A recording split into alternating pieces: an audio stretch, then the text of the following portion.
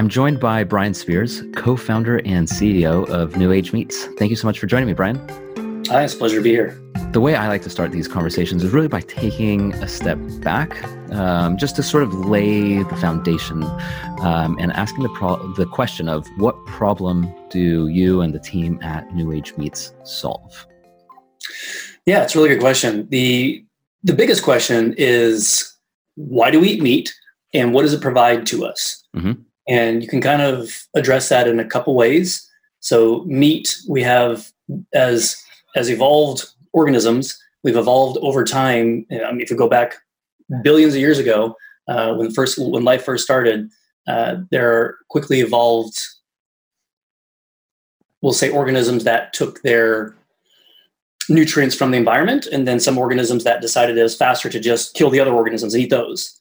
And so you kind of get this, we'll say, carnivore versus, we'll say, wherever else they get their nutrients. And this is a long time ago, but of course, over the billions of years, that's evolved. And so as organisms, we've always been eating each other, or at least some of us have always been eating the others. And we as humans have evolved to have some of that DNA. And of course, we're omnivorous, so we can eat the plant-based side, and we can also eat the carnivorous side, the meat side. And inborn in us is that innate, for some of us, desire to eat meat. And so it's worth asking what that question is. So, or it's worth asking what that desire is. So what happens when we smell meat, when we taste meat, when we see meat, when we're eating it, when we're chewing it, when we swallow it, like what is that sensory experience of eating meat? And culturally, meat fits a place in our families, in our nation, in our recipes, on our state, on our plate, excuse me. And so it's worth understanding, if we're going to go and recreate meat, which is what we're doing, how will it fit on the plate? How will it fit surrounded by typically veggies or carbs or something like that? How will it cook on the grill? How will it cook in a stew? And what types of culinary traditions are we trying to observe and respect? And so if we step back as a company trying to recreate meat, we can ask these fundamental questions. What is the human need, or like the sensory experience? And then what is the cultural need? And we find that we can use, instead of using this very old technology of creating meat inside of an animal and then eating the animal, we can go and make meat an entirely different way. And that's really the problem we're trying to solve. It's incredible. I think it's so interesting to think about the sensory and cultural elements of meat when you're essentially recreating it, because you're absolutely right. You need to think about those 2 points. Otherwise, your product doesn't actually really fit. Precisely. Because what you're doing at New Age Meats is you're not creating an alternative. It's not a plant-based version. It is meat. Exactly. Yep. So it needs to actually match. And I mean, on your website, you're talking about starting with the taste and Mm-hmm. making it better, right? So I mean, what does that actually mean?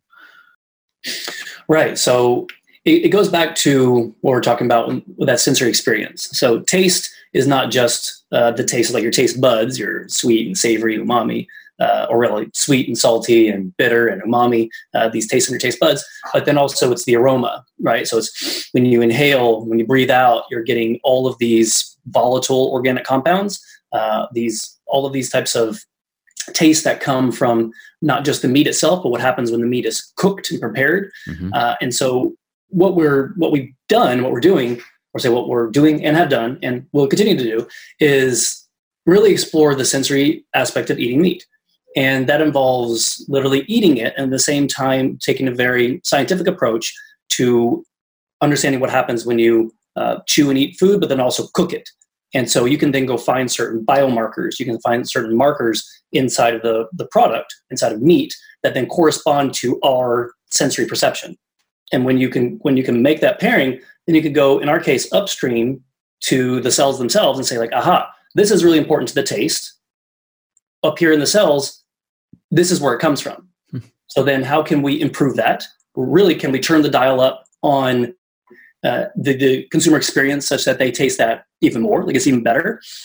And then we can also ask really just much more interesting questions, because we can ask, well, right now, the conventional meat that we eat has kind of this subset of flavors. because there's only so much that you can engineer an animal to give you more flavors, different flavors. But we are entirely unfettered by the animal. So we can go into this broader space of flavor, and we can start mixing and matching in ways that are just entirely unknown, frankly, and just really exciting. So you'll be able to taste something that is reminiscent of, in the future, you'll be able to taste something that's reminiscent of the meat that we're eating now, but then an entirely new and interesting and enhanced flavor. Wow. So yeah, That's incredible. And so, I mean, what are the implications environmentally of basically removing the animal from the process? well, they're huge. And it's no secret that the way we make meat now is entirely unsustainable. And we can again go look back at our past as humans, as Homo sapiens, that we have traditionally started to raise the livestock that that we're able to raise because they were amenable to being corralled, and they didn't kill us, and they didn't jump over the fence, and they're like, and they're good enough, and we could good enough satiation wise and taste wise. We're like, okay, we're going to standardize on these, not because we had a panel of meats and we decided which one was the tastiest and the healthiest, the safest, the most sustainable. Meat technology hasn't changed for thousands of years, and we're right now at this new era, this new age, where we can really start to change how that tastes to us. I'm going back to the taste a little bit, but I'll answer your question specifically around sustainability, which is these old animals that we've been using.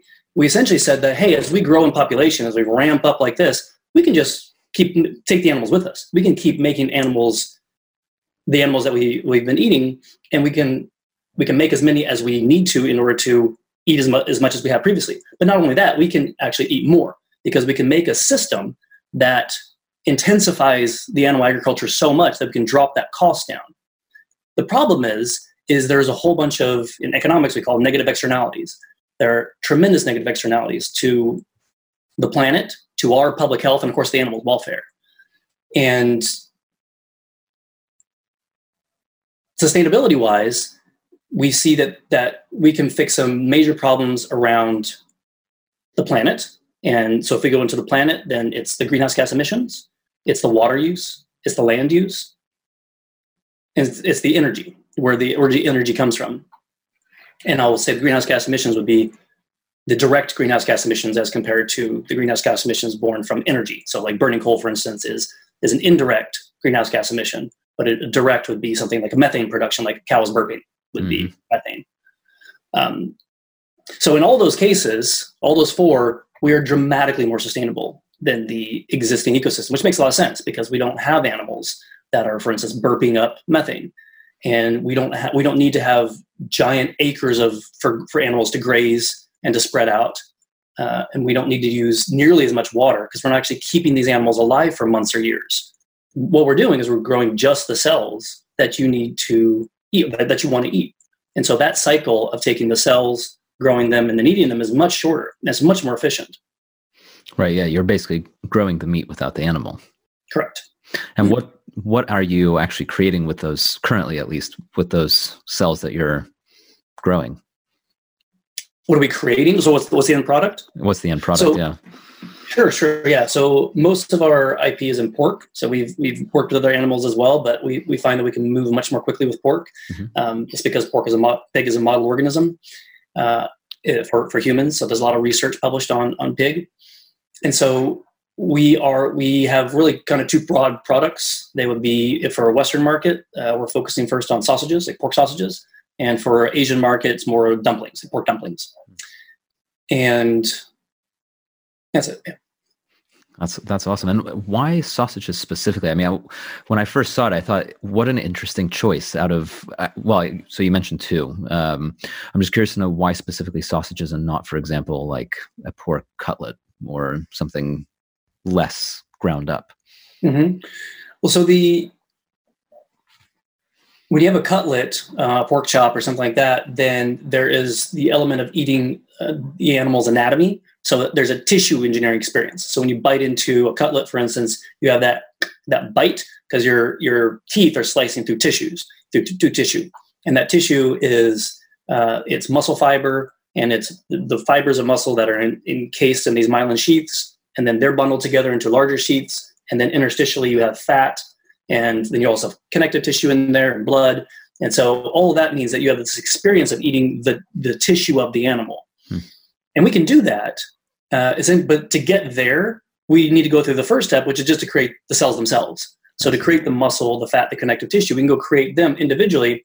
And what we can do before we get to this structured tissue product would be to just go and mix them. Just go take them and essentially they're the ground products. And there are a bunch of products that are made. Well, the majority of the meat products that are consumed are actually in the minced form, the ground form. Okay. And so since there's such a massive market for that, like why wait to get here when there are people clamoring for the product here? So we take that approach. So but we're working on this tissue engineering approach as well.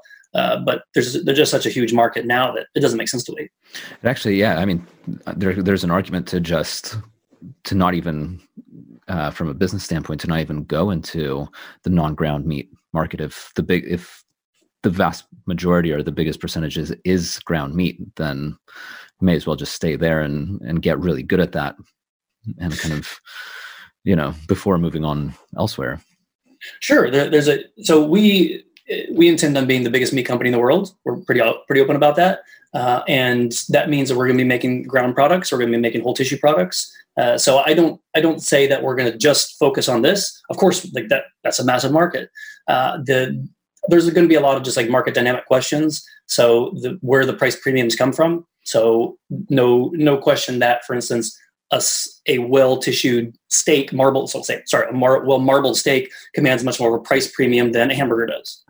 And so when you're using expensive technology, then a lot of companies will think like, well, go for the high end. Mm-hmm. But again, to get that high end, you actually have to create the tissue engineering experience, which is much more difficult. So in our case, we decide, no, it makes much more sense for us to use our cultivated products, the muscle, fat, etc., as ingredients to this sausage. And so we make no secret that our first products are blended.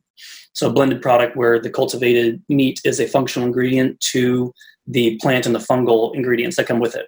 So we're going to make a sausage, for instance, that's going to, when you eat it, it's going to taste like that sausage. It's going to pop in your mouth. It's going to coat the inside of your mouth. It's going to have this bounce and chew that you expect from meat. But then it's also going to have plant and fungal ingredients as well, in order to, one, drop the cost, but also increase the textural experience. Mm-hmm. So is that because you're aiming to go for the experience of a full meat sausage? Or, I mean, some sausages, like even with normal meat, you put other ingredients in them for flavor. Exactly. So it's more of the latter, in the sense that you're doing it for the flavor rather than because you're trying to fake your way to a full meat. Sorry, we're doing it for the flavor, as in doing.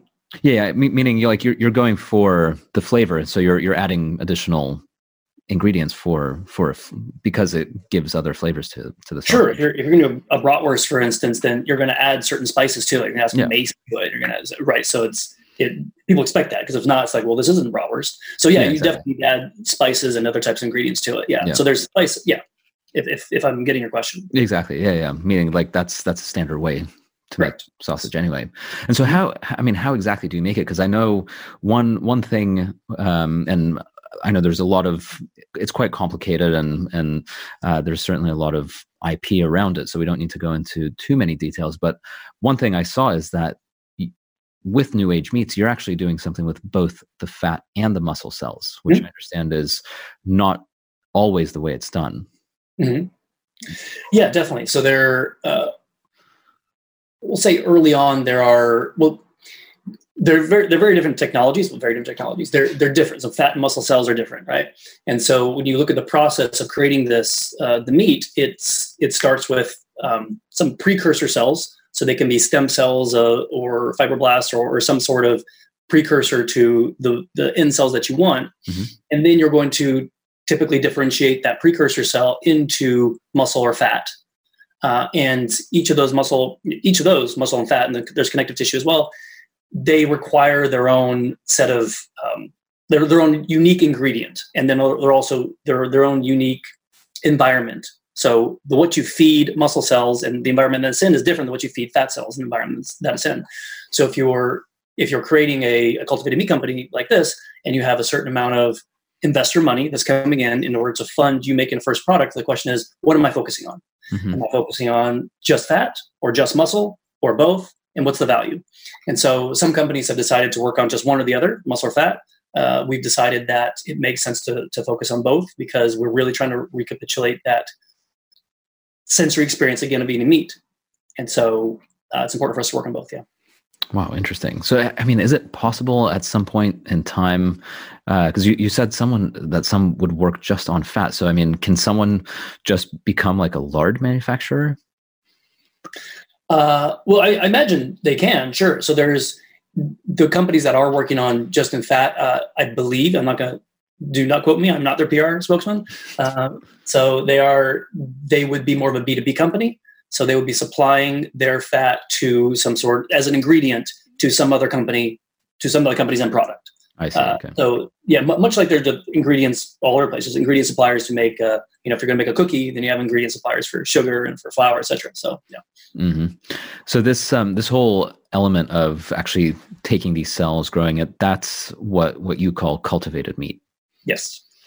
And we were talking about this before we were recording, and there's a few terms now that I've heard, and some of the people who've listened to the podcast have probably heard now, cell-based as well as clean meat.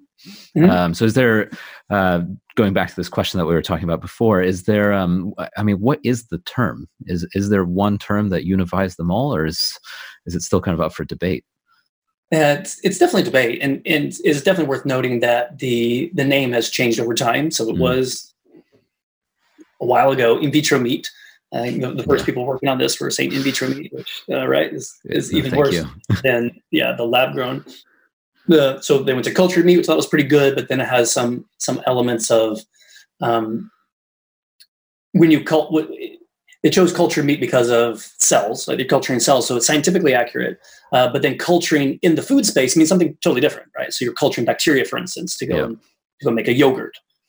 And then if you're making fish, then there's an element of, when you say culture, it typically means aquaculture. So then that's a specific way of intense animal agriculture. Mm-hmm. And so it was a somewhat confusing term. And so clean meat came about more as a nod to clean energy, right? So there's a way that energy is being made from like coal and oil and such. And then there's a way that's being made from solar and from wind, et cetera. So because they're more clean. And so it was kind of a nod to that. Moving forward, it determined, the industry kind of determined that it was not as successful because it hindered our ability to work with regulators and the existing meat companies. And frankly, you could say like, well, who cares about the existing meat companies? Well, we do, and they do.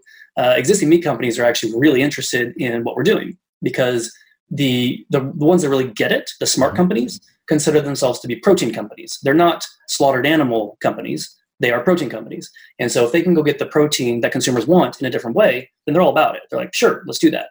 And so it was easier for us to work with them when we had a term that was kind of more neutral, we'll say.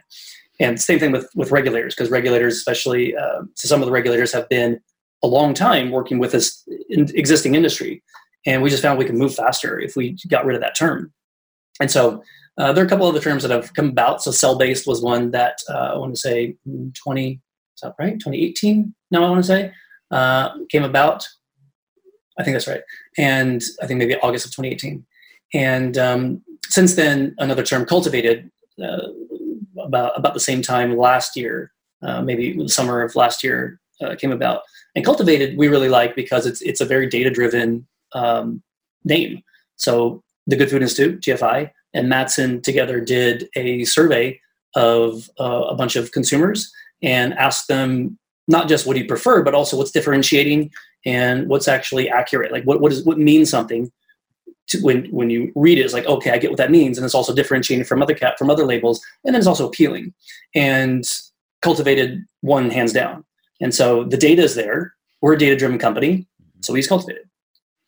Cultivated is nice, actually, now that I think about it. I mean, cultured, going back to that, cultured, you're right, to me, it just makes me think of mold or petri dishes. Yeah. Right. And now that you mentioned yogurt, I agree with that. clean meat is a little bit confusing. I'm not really sure what that actually means. Like, did it fall on the floor and then someone washed it, or what happened? Yeah.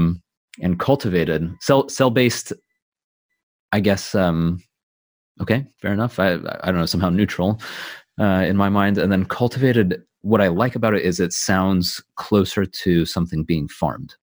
Mm-hmm. Because yes. I mean, it's farming is, you cultivate your crops, and at least in my mind, that's the picture that comes up. So there's this even though it's completely not pastoral, there is this element of, like farm and something rural about the word cultivate. So cultivated meat still brings up these nice images in my mind. Going back to the actual product, to the sausage, I noticed, and I thought this was a very interesting choice, that because a sausage is basically, I mean, we were talking about it's ground meat, and you have to hold it all together, right? And so you're using a vegan sausage casing, right? So what's can you tell me a little bit about the casing? Sure, yeah. So, what you're referring to, probably the tasting that we did in September of 2018. Mm-hmm. And yeah, in that case, we certainly did. And it goes back to kind of what the mission of the company is mm-hmm. essentially, we see the process of intensive animal agriculture as being wildly unsustainable. And so it didn't make sense for us to go and use a product of animal agriculture in our products. And so we used a sausage that wasn't a pig intestine, for instance, which is what you would traditionally use.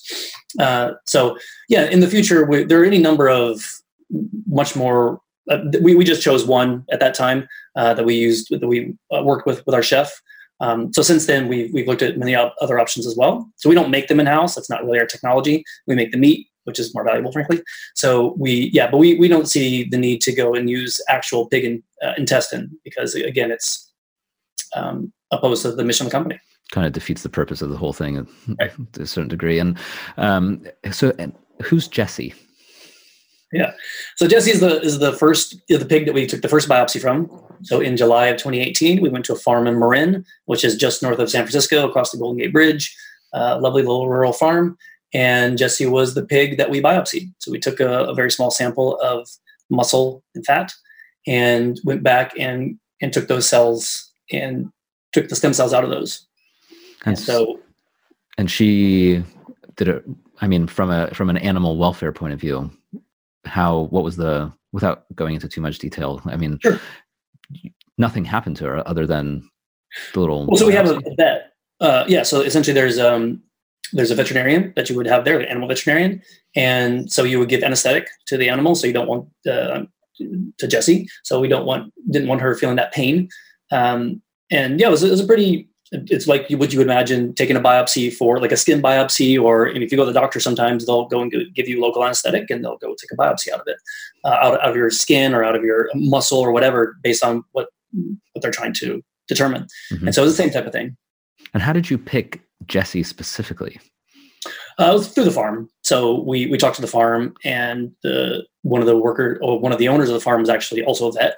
And so she was there as well. And so essentially just like, you choose which animal. We know like the type of pig that we wanted. And so she was able to choose Jessie. Yeah. And that's incredible. And so are you still using those same cells now?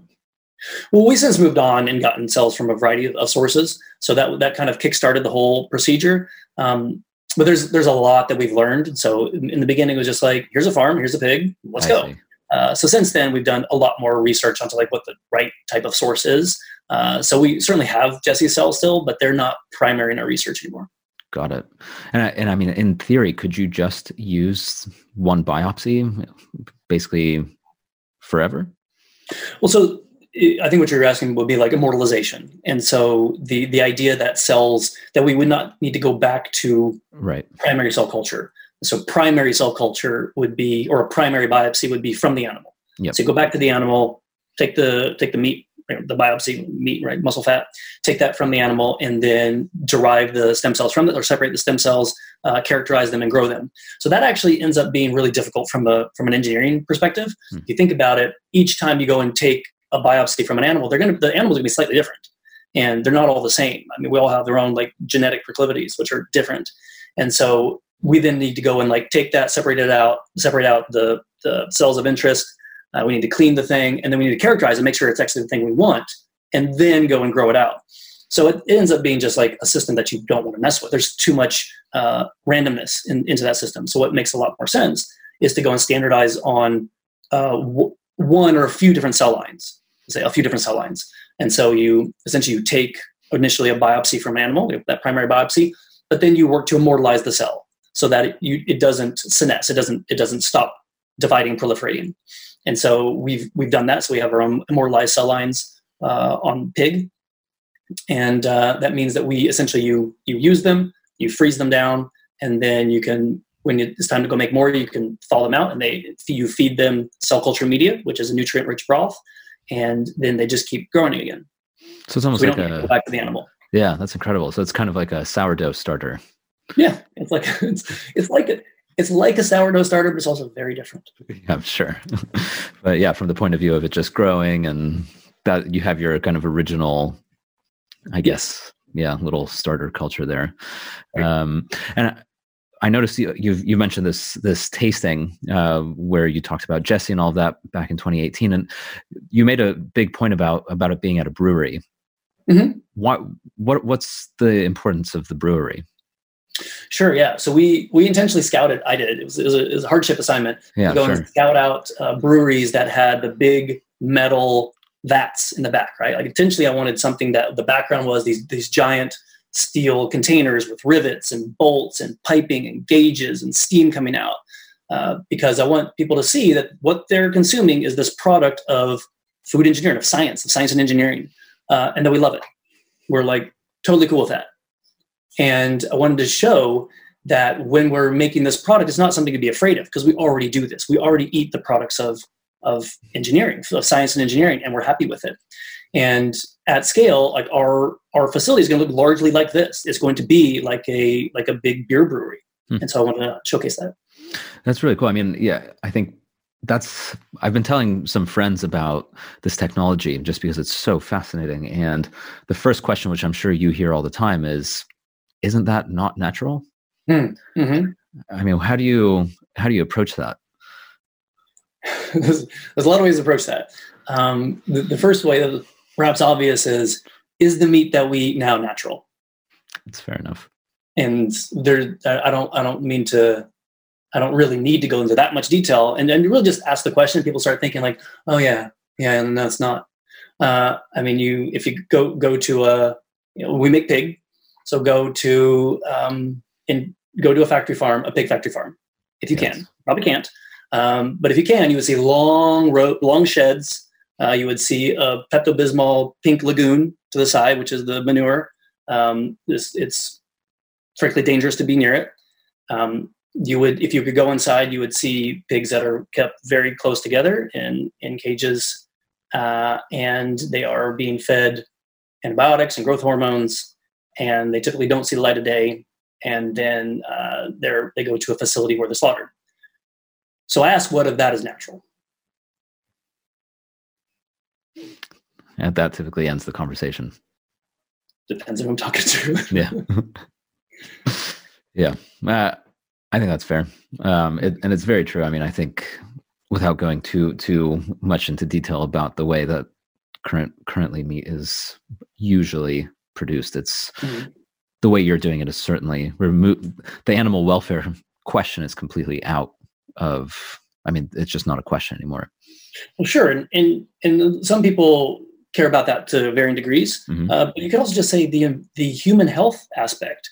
We are in the midst of a pandemic, which is a zoonotic disease, which means it comes from other animals. In this case, probably came from a bat. That seems to be most likely. But that's born from our relationship with meat. We ate the bat. It was most likely, again, from a wet market where people were eating the bats. But this is by no means, it's not to say like, well, let's stop eating wild animals. We should. But H1N1, bird flu, and also swine flu, these are diseases that came from factory farms, from intensive animal agriculture, and they jumped species.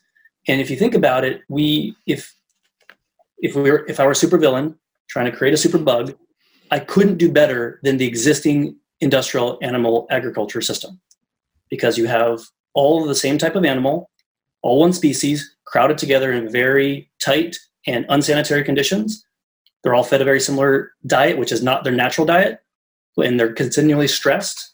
And then add to all of that you have humans in immediate close contact with them, not just petting them, but you kill them and you cut them open and you go inside of their cavities and all the fluids are in contact with the humans. It's designed almost to create these types of zoonotic diseases. And this is just, COVID-19 is just the current iteration. We've had iterations of pandemics and we will have more because of the way we produce meat. So again, going back to our method, we don't have any of that. If you go and look at our pilot facility, right now our pilot facility is designed with one person to run the whole thing. Wow. Because it's automated. So that's my background. I'm an engineer, so I'm automation engineer, research industrial automation. And we will not have workers standing shoulder to shoulder, cutting open animals and being exposed to their fluids, and also being exposed, frankly, to each other, right? So you in the United States, the current administration has used their executive power to order meat processors to go back to work, despite the danger to workers. And that's, I think it's problematic because that means a lot of those workers are going to sicken and die because they already have, and they're going to continue to. And we ask, essentially, if we go look at not just, I spoke earlier about the meat that we're trying to create. It's not just creating that same type of meat or that same experience of eating meat or replicating that experience of eating meat, but it's also recreating the process that we use to get there. There's no need for us to have this system whereby workers are shoulder to shoulder cutting open animals and being exposed to their fluids. We can go make a system that is just much more efficient, much safer, so much safer that you would feel fine serving this to your kids and not worry that they will be sick. Because right now, we actually treat meat, if we bring it into our home, as sometimes like a toxic substance. So if you cut it on a cutting board, do you immediately go and cut vegetables on it? No. You're going to cut a piece of fruit with the same knife and hand it to your kid? No, because you know it's dangerous. Yeah.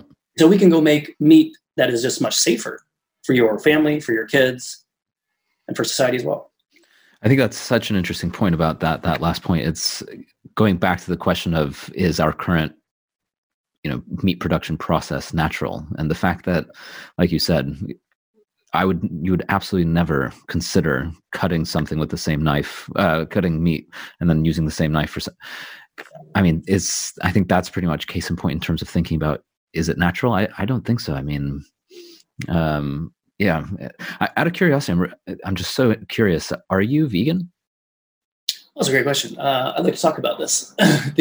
So when I want to say 3 years ago now, when I decided that I was going to co-found a company in this space, I stopped eating meat. I said, like, I think there are always narratives in my head that like it's too difficult to do, or it's bad for you, or any number of things, right? So I was just like, well, let's just try it. Come on, let's see what happens. And I kept it up. And then started the company, and then became vegan, and was frankly fine. It was not that hard, and felt great. And we'll say early last year, as we continued to work on our products and make more and more products, it became increasingly obvious that I'd be not a very effective meat company CEO if I didn't eat some meat. Because one, I'm eating what we're making, but then I'm also comparing that to like the traditional meat, and I have to be able to tell that story. And I've told the story a little bit in this as well. It's just like what is the sensory experience of eating meat, and what is also when we're trying to go make sausage, and we're talking about sausage and of various cultures, for instance, and the spices, but also like the experience, like actually narrating when you bite into a sausage, it kind of pops in your mouth. The fat kind of coats the inside of your mouth when you bounce on it. When you chew on it, there's a kind of a bounce to it. So if I don't eat meat, then I'm like narrating that, but it's not in my experience. Like somebody else told me that, it's an interesting ethical quandary, because I can say like, well, I don't eat meat, but then somebody else in the space in my company can go and eat the meat.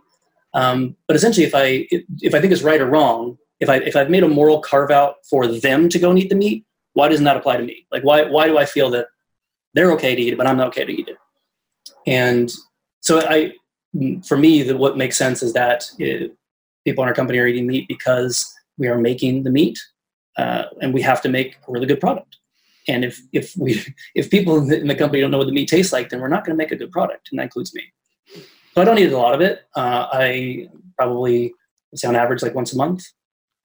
Eat it. Typically happens when I travel. So I'll do a lot of conferences and that type of thing. So, and I'll go take it out to dinner or something, and then it just ends up being easier. And I was like, well, I eat meat a little bit, and this is the time I'm going to eat meat.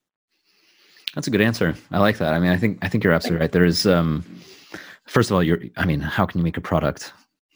Yeah, without actually knowing what you're replacing. And that ethical and moral question about if you're allowing others to eat it because you won't eat it. It's an interesting point. I never actually considered that before. And I think you're absolutely right. It's like, if you're okay with someone else doing it, then surely it's okay if you're doing it, especially if they're going to eat meat instead of you eating meat, like on your behalf. Right. I mean, if I wasn't involved in, a cultivated meat company, if I was making Legos or something, then like, I don't know that I'd have that moral carve out. Right. Right. Exactly. Yeah. But specifically, since this is what we do, and it's also intended to transition the entire system away from this unsustainable method to a more sustainable method and a better future for everybody, and avert the tsunami of climate change that is coming for us. And I think it's the smartest path to do. Smartest path. I would say I'm a lot more utilitarian. And so it just, in my mind, makes sense. Cool. As we're starting to come to an end here, how I'm really curious to know just about like a general vision of what you see for cultivated meat or the food industry in general. I mean, you've mentioned already that you want to be the biggest meat company in the world. So that's really cool. I suppose I'm more thinking about, we're fast forward like 20, 50 years. What does food look like in your mind? Such a good question. And I love to talk about this with people that work on meat now, and the people that love meat. There's a question that we get really often, which is, okay, I love Wagyu beef, for instance, or I love a good T-bone or a sirloin. And the question is like, okay, so I love that you got the bone in there and then the fat around the bone. And like, can you make all that again? Because that's the only way I'm going to eat your product. And the answer is yes, we can make all that. We can do all that again. And it's kind of like I said earlier, like there's a pathway of increasing difficulty, frankly, to go and get those like fully tissue engineered products, there's associated cost to it as well. But then it's worth just stepping back and asking the question, like, okay, why do we go and make that? And I like to often liken it to like the horse and buggy versus the car. Mm-hmm. So there's a transition period, pretty quick transition period from everybody, historically, from everybody being horse and buggies. And then like a couple decades later, like it's just almost vanishing. And you can imagine the people in the beginning were like, wow, there's this new technology, the automobile. And like, it's like, well, can I get like better reins for the horse? Like, I mean, are you replicating the horse such that I can go from like 30 miles an hour to maybe like 35 or 40 miles an hour? And can you make the stagecoach? Can you make it such that I can see more? I have more windows, and essentially these are iterations on the old technology. And I'm like, well, we're not iterating on the old technology. That's done. We have like this new technology which does way better things. Like you're asking us to go make meat that hasn't changed for 3,000 years, but we could go make something entirely better. And so I'm always open to people saying like, this is what you want, or this is what we want. Consumers want this. Make this. And I think as the technology unfolds and going back to the taste as well, looking at the small subset of flavors that we have now and looking at that much greater set of flavors, not just flavors, but also like sensory experiences, which would be the sight, the sound of it, the feel in your mouth. So that these are all things that the technology enables us to do, the old technology does not. And so the future of meat is wide open. It's tremendously exciting, and frankly, it doesn't involve animals. It doesn't need to. There's no need for animals to be involved in the system in the future. I mean, right now we're taking the biopsies from animals, we're freezing down the cells and such. In the future, we won't even need to do that. Wow, that's incredible. I mean, it's hard to know really what it's going to be, because basically you're inventing it as you go.